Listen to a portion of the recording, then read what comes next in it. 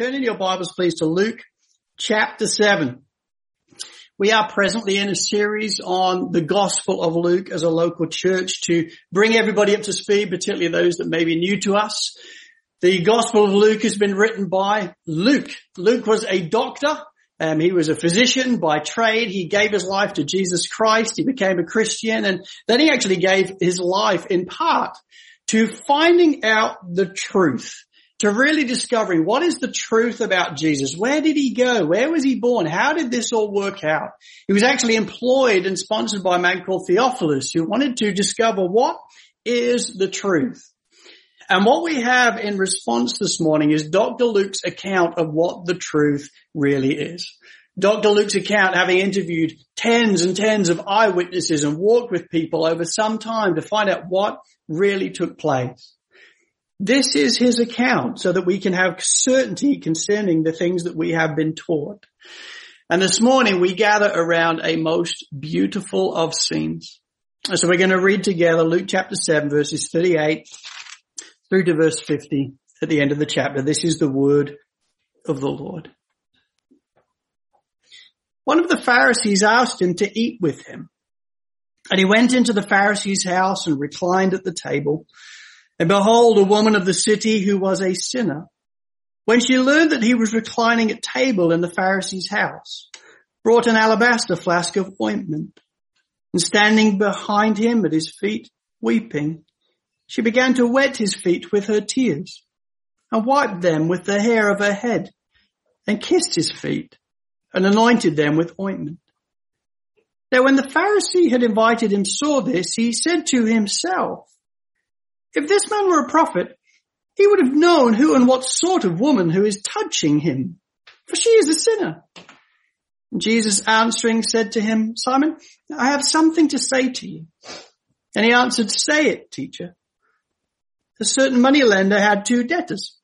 One owed 500 denarii and the other 50. When they could not pay, he cancelled the debt of both. Now which of them will love him more? Simon answered, the one, I suppose, from whom he cancelled the larger debt. And he said to him, you have judged rightly. Then turning toward the woman, he said to Simon, do you see this woman? I entered your house. You gave me no water for my feet.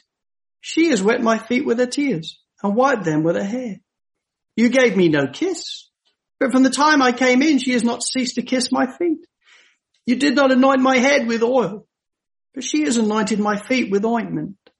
Therefore I tell you, her sins, which are many, are forgiven. For she loved much, but he who is forgiven loves little. And he said to her, your sins are forgiven. Then those who were at table with him began to say among themselves, who is this who even forgives sins? And he said to the woman, your faith has saved you. Go in peace. I've called today's message Forgiven Much. And let's pray and ask the Lord for his help. Lord, I do pray, would you help us this morning? Lord, would this story be to us as if it had just taken place last night? Lord, would you give us through the gift of preaching and through the gift of the Holy Spirit the sense that we were actually there with the party? Lord, give us eyes to see and ears to hear, that we may behold the glories of all that is taking place in this moment. And would our lives, Lord, never be the same again. In Jesus' precious name. Amen. You know, around this time last year, my good friend Patrick Chavez organised a Sovereign Grace Church Sydney 10-year anniversary dinner party. He gathered it for just a small group, and it was without doubt an unforgettable night for all those present. There's only 20 of us there. It was back when we were actually allowed to gather, but it was capped at 20 people. And so it was just a small group. I wish it could have been many more. But it was small and it was intimate, and yet without doubt it was a profoundly wonderful night. It was a surprise in part for Emma and I to celebrate our first 10 years here in Australia. And during the evening it was a special time. We all had place cards as we began to sit around the table. So Patrick had arranged where we'd be seated, and on that place card was our name and a picture. that somebody had drawn. And then as you opened up the place card, there was then questions that we were to ask each other over the night. And they were all questions that helped us reminisce, helped us celebrate what God had done in our church in the last 10 years. And we began to share memories and stories and histories. We laughed together. We ate together. We drank together. It was a wonderful night. And then at the end of the night, Patrick had organized a video for Emma and I of different friends from all over the world that were just sharing some of their stories and thanking God for the different things that had taken place in Sydney. Listen, it was an unforgettable dinner party for everyone present. And I submit to you, this dinner party that we have right here before us in Luke chapter 7, verses 36 to 50 is just the same. It is unforgettable. For everyone present at this dinner party, no one would have forgotten what has taken place. When you begin to examine all that is happening here, they would have been talking about this for the rest of their lives. It was an unforgettable occasion. And by God's grace this morning, we too are invited to attend this dinner party. And so that's what we're going to do. Throughout the rest of the time, we are going to attend this dinner party. So I have 2 points. Number one, the party attended. And number two, the party applied. And I really come to this morning just with one hope. My hope is that we would see what was so unforgettable about this dinner party. And then having seen, ensure that our lives are never the same again. Oh my, this is an incredible dinner party. And so folks, come with me and let's attend it together. Point one then, the party attended. This party was indeed quite the gathering as we see in the text. And the host is one Simon the Pharisee. We are introduced to him in verse 36 and we discover very quickly that he is a Pharisee.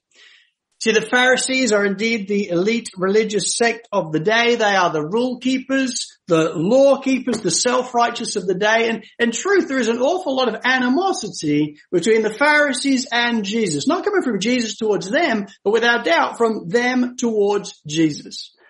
They have so many laws, not just biblical laws, but loads more laws around it. And Jesus keeps breaking these extra laws.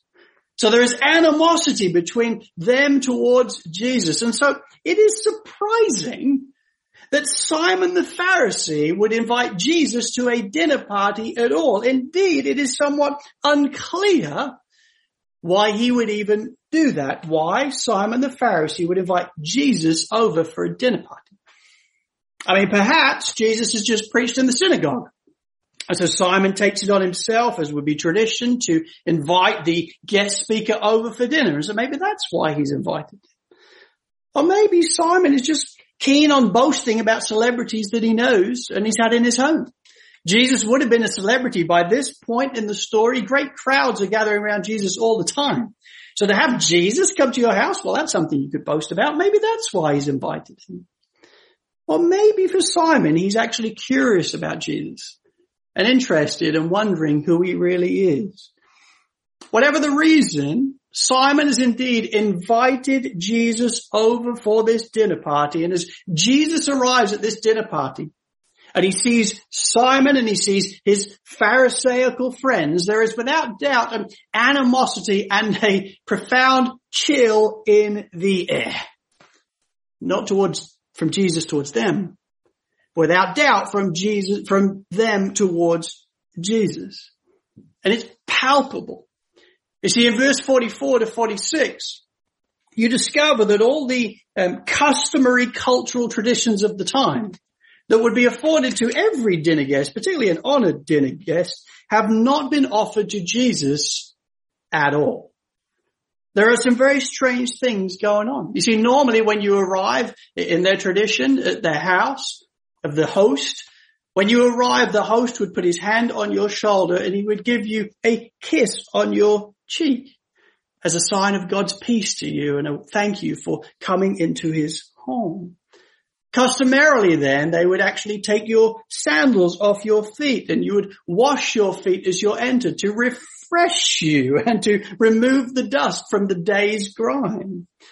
And dinner guests would be anointed by the host. A touch of olive oil would be put on your head as a sign of respect and honor. And yet to Jesus, none of these things have been afforded him. And to Simon and to everybody present, this is obvious.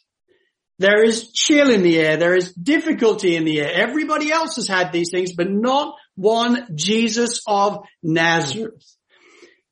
As Jesus takes his seat, then you can only begin to imagine what the level of conversation is like. Who knows? Maybe there's side conversations going over across the room, wondering who's going to speak first, what's going to happen next. There is clearly chill in the air and disagreement in the air. So one may have been wondering who's going to speak next. I doubt there was lots of laughter and joy in the room. It is unclear then why Simon the Pharisee would invite Jesus over to this dinner party at all. And yet what is not unclear is the moment that one remarkable woman walks in, and single-handedly she changes the entire temperature of the room. Look with me at verse 37 and 38. And behold, a woman of the city who was a sinner, when she learned that he was reclining at table in the Pharisee's house, brought an alabaster flask of ointment, and standing behind him at his feet, weeping, she began to wet his feet with her tears, and wiped them with the hair of her head, and kissed his feet, and anointed them with the ointment. Prior to this moment, there had no doubt been some serious animosity and chill in the air, but then a woman walks in. Indeed, we are informed a woman of the city who was a sinner, i.e. a prostitute, a woman of the night walks in. And as she walks in, there is quite simply no ignoring her, because she begins to kneel at the feet of Jesus. And then she begins to weep before Jesus. And as her tears begin to fall from her face, they fall onto his feet. And she lets down her hair and she begins to wipe these tears from his feet, thus washing his feet. And then that jar of alabaster, she breaks the alabaster jar and out pours the perfume that she begins to pour over his feet. See, for this woman, this is without doubt a moment of extravagant devotion towards Jesus. It would appear that at some point prior in this woman's life, she has encountered Jesus. Maybe she's heard him preaching in a crowd.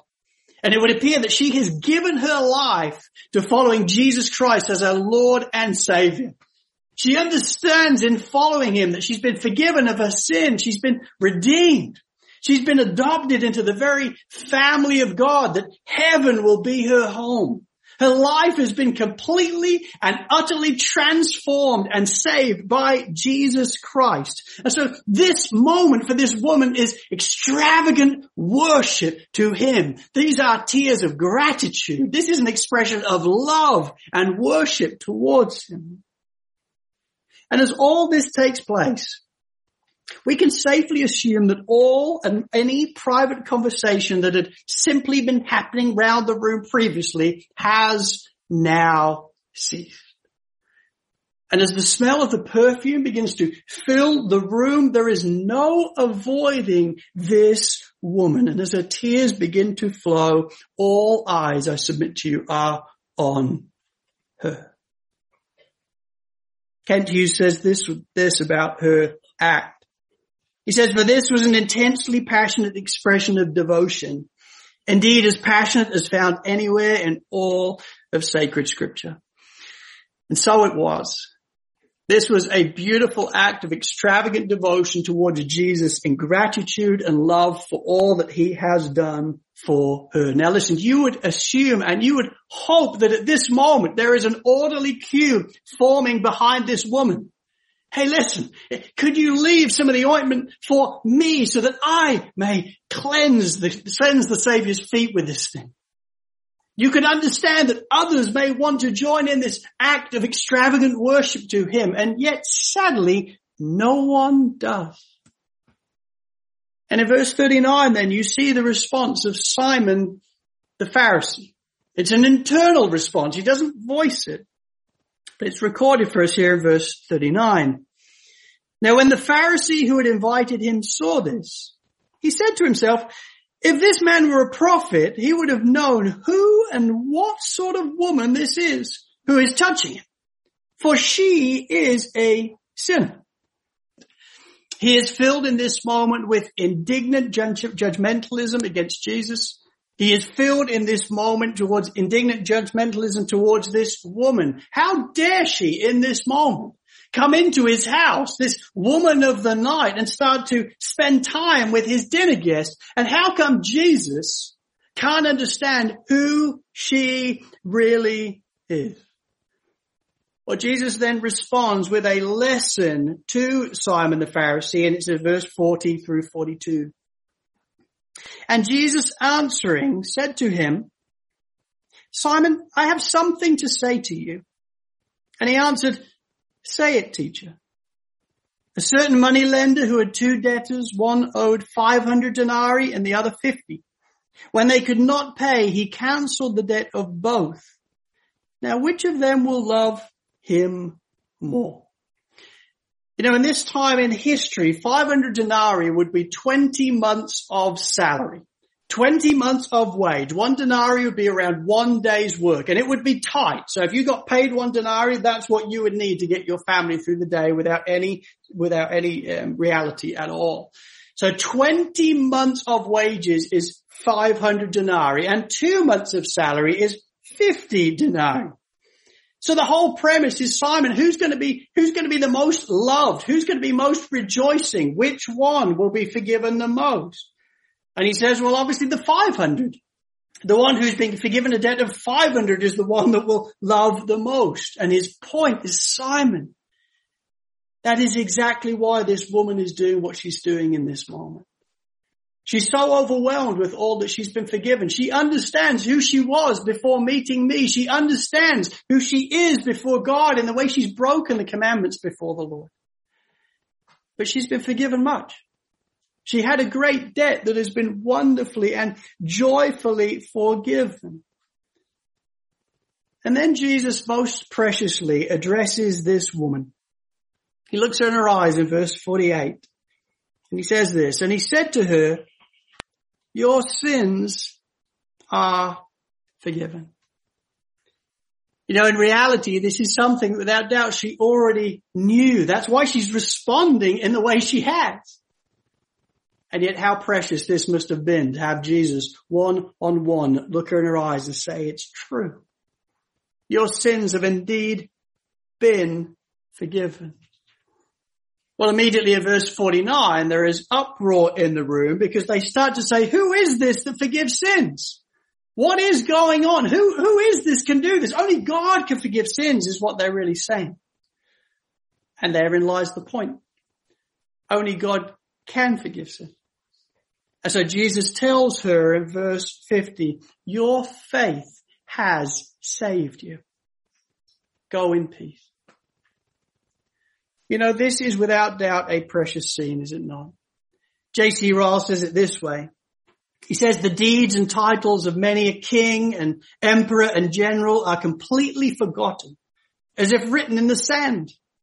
But the grateful act of one humble woman is known all over the globe. And so it is. Many emperors and kings and generals, their stories are forgotten, but no one has forgotten this story. This story of this woman is preached all around the world. It is an act of extravagant devotion before the Lord, and it is marvelous in our eyes. And you know, as we gather around this party this morning, in God's kindness, we get to applaud this woman, we get to admire this woman. And yet in God's grace, we also get to apply what we see this morning. And application is important. Martin Luther once said, the Bible is alive. It speaks to me. It has feet. It runs after me. It has hands. It lays hold of me. You know, we don't just read the Bible in so many ways. It reads us. It comes after us. God still speaks today through his holy and precious word. And so how do we apply this? Having attended the party, what then are we meant to do with this now? Well, how we apply it and what we're meant to do with this now depends on how we react to it. How we react to what is going on in this moment and how we react to the events that have just taken place in the room. So that's my second point, the party applied. See, maybe you're here this morning and you're in the first of three groups. And that maybe your reaction to this party is one of great joy. I mean, there's no doubt at all that in this Gospel of Luke, we really do see some incredible things about Jesus. We see his authority over the word. When he preached the word, it was like no other. It was almost as if he had written the thing. And the reason why it was like that is because he had written the thing. These are all God's words. They're all the words of Jesus. And so when he preached and spoke, he spoke with absolute authority because he had written it in the first place. We also see his authority over demons and over sickness and over nature. Whatever stands in his way in a moment through a word, he can bring change to any given situation.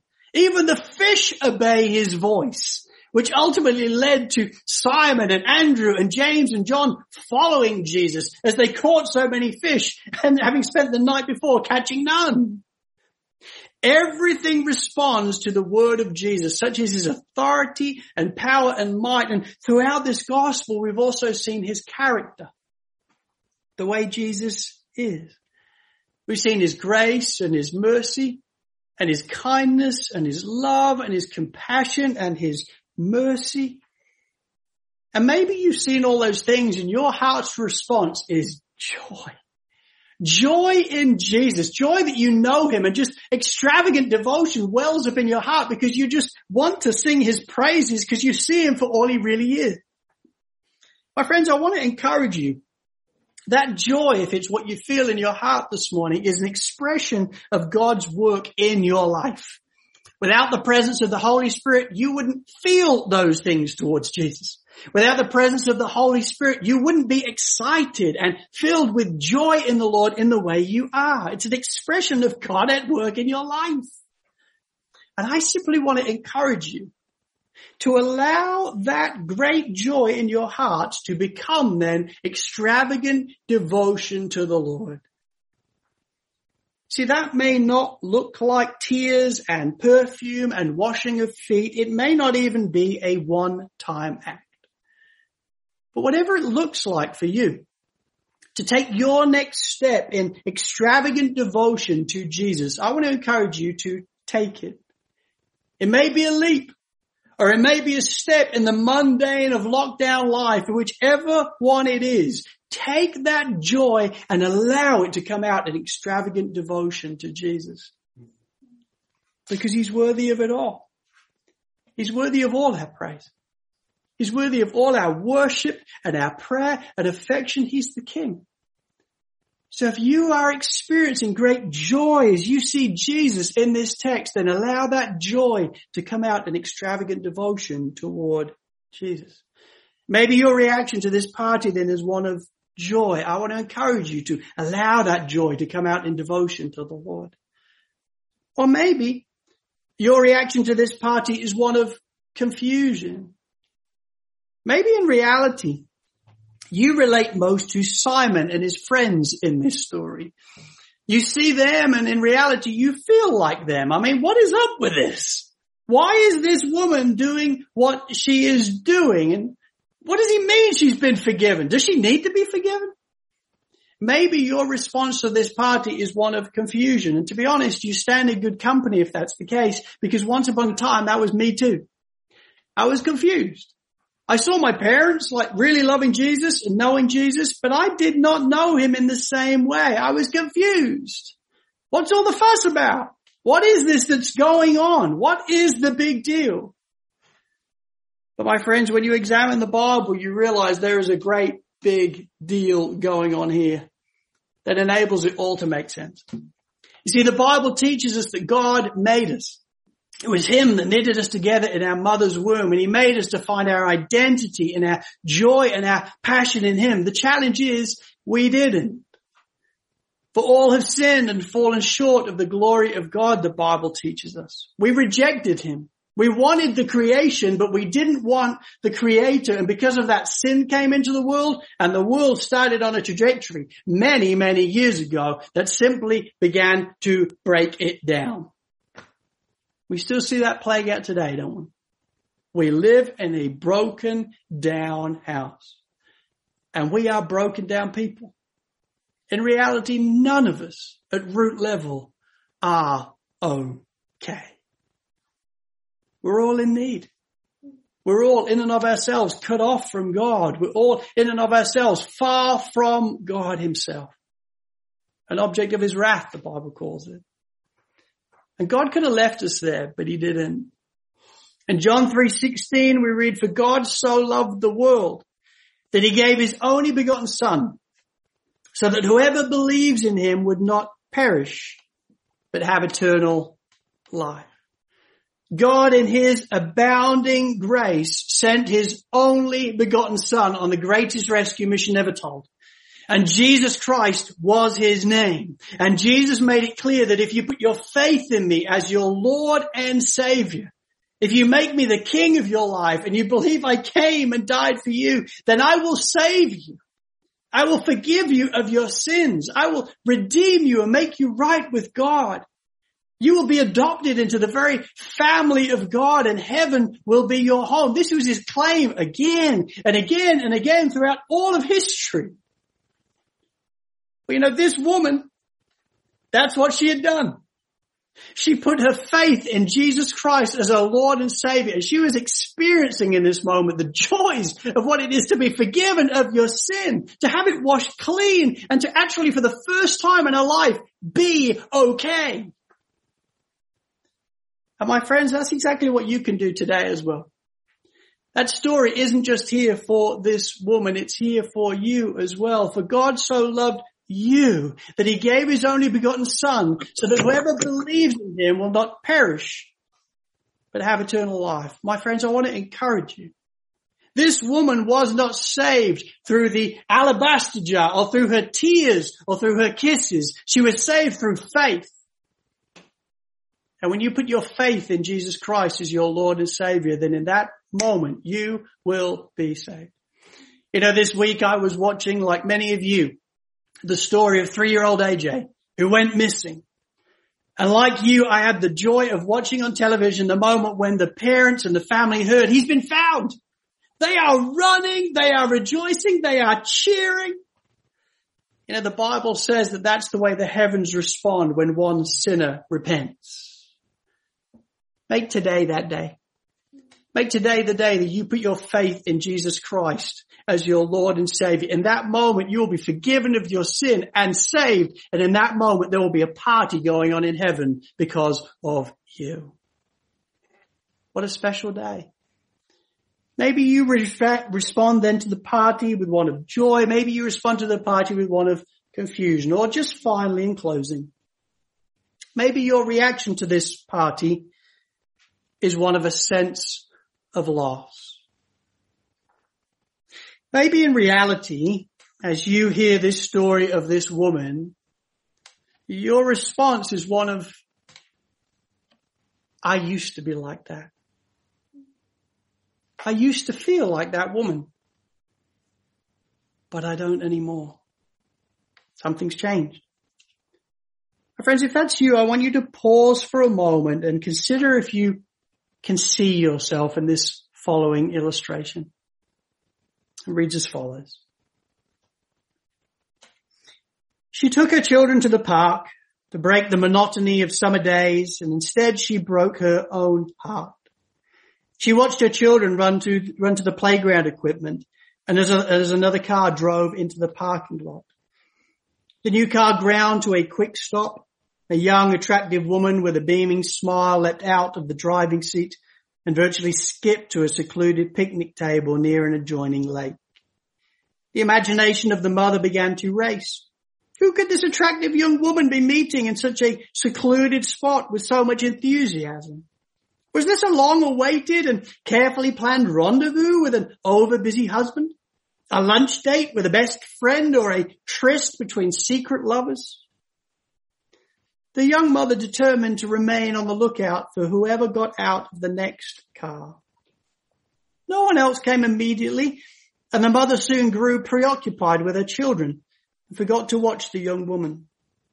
And when she did finally glance again at the young woman, what the mother saw made her heart hurt. The woman was reading a Bible. The person she had leapt from the car to meet with such enthusiasm was the Lord. And the mother recognized with pain that penetrated her spirit that she no longer had that same enthusiasm. Oh, once the excitement of a relationship with the Lord had overwhelmed her, once the joy of her salvation had burned warm and bright, but now the fervor had gone. Faith had become a dreary duty.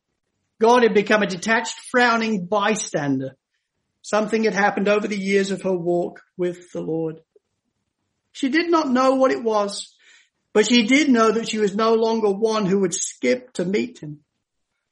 She had lost something wonderful, and she wept there in the park for her loss. You know, maybe as you examine this woman this morning, you weep for your loss. Maybe you're aware your heart doesn't skip anymore to meet with Jesus. You don't feel the same zeal that she feels and you used to feel. And you weep with your sense of loss. My friends, I want to encourage you.